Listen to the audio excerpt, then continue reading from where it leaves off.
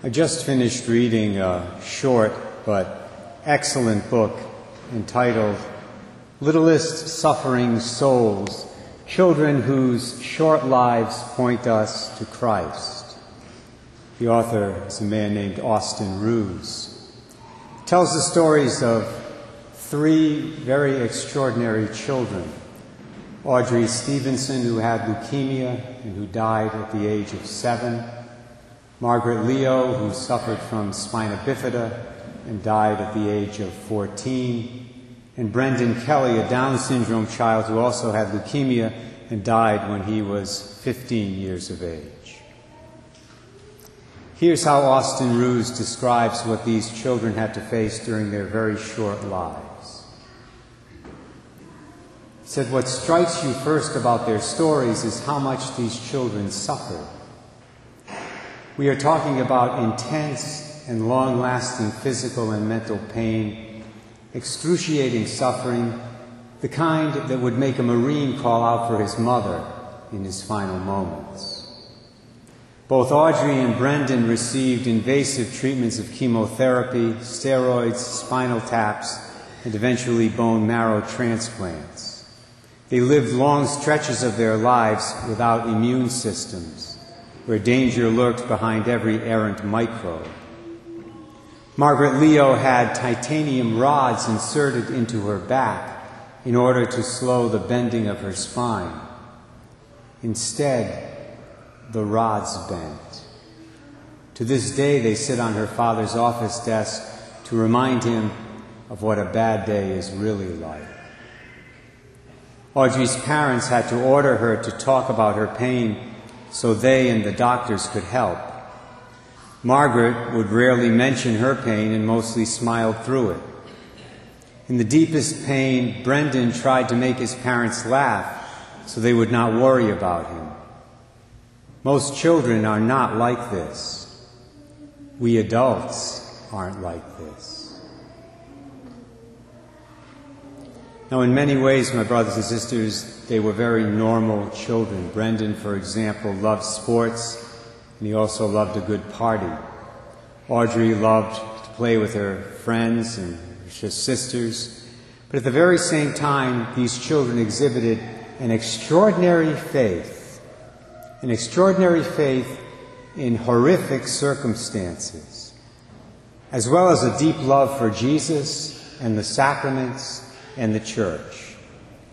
And their faith got noticed by a lot of people that they came in contact with, including many people with big jobs in the federal government. And that's something really important to note. That's because Brendan's parents and Margaret's father know lots of powerful and influential people inside the Beltway.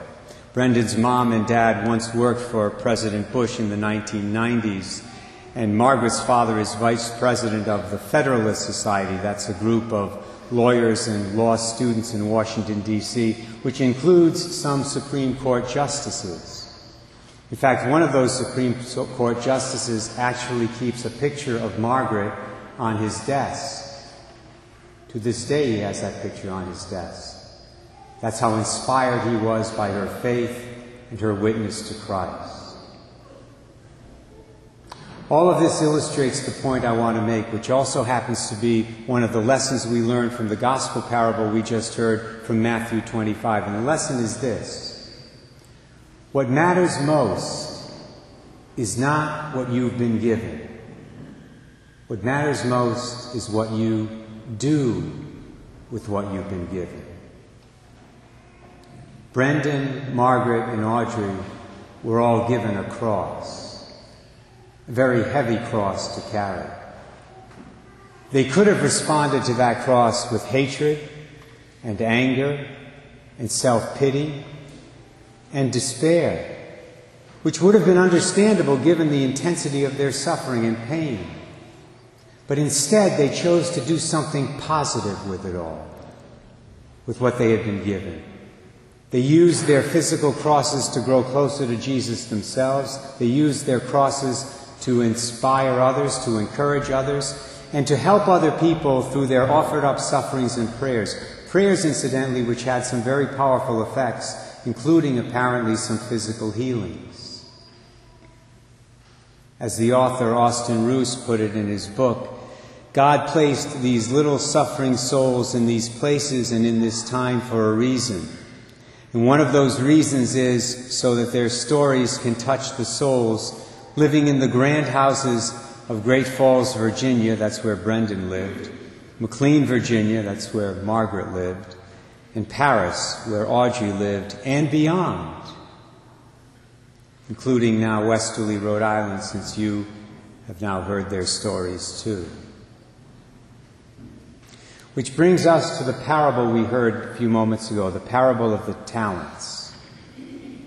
One footnote here as I begin. In first century Israel, a talent signified a weight, which means that talents differed in value depending on what they were made of, either gold or silver or copper normally. So obviously a talent of gold was worth more than the same weight of copper. We're told in the parable that the first servant was given 5 talents by his master, the second was given 2, and the third was given 1. But that's not what's most important in the story. What's most important in the story is what they did with their talents. As I said a few moments ago, what matters most is not what you've been given. What matters most is what you do with what you've been given. And the third servant did nothing, which is why he was condemned by the master. The other 2 used their talents, they used what they had been given, and they were rewarded for their efforts. This parable reminds us, first of all, that there are 2 kinds of sins that we commit in this life.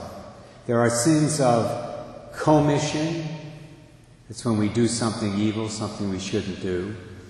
But there are also sins of omission. That's when we fail to do something good, something we could do, something we should do, something God wants us to do. Most people, when they go to confession, incidentally, only confess the first kind. That is to say, sins of commission. Very few confess sins of omission. And yet they're just as common. If we fail to defend our Catholic faith, for example, when we could easily do so, we commit a sin of omission. When we know somebody is being falsely accused of something and we stay silent, we commit a sin of omission. When we fail to pray regularly, daily, we commit a sin of omission. When we fail to say thank you to somebody who does something nice for us, we commit a sin of omission. That was the kind of sin the third servant committed. Notice, he didn't do anything that was grossly immoral. He didn't use his talent to buy illicit drugs. He didn't use his talent to pay for a prostitute. He simply did nothing with it. That was his only fault. But obviously it was a big one. It was a big one because that talent was given to him with the understanding that it would be used. The parable also reminds us that God expects us to use our talents, here meaning our gifts, for His glory and for our neighbor's good.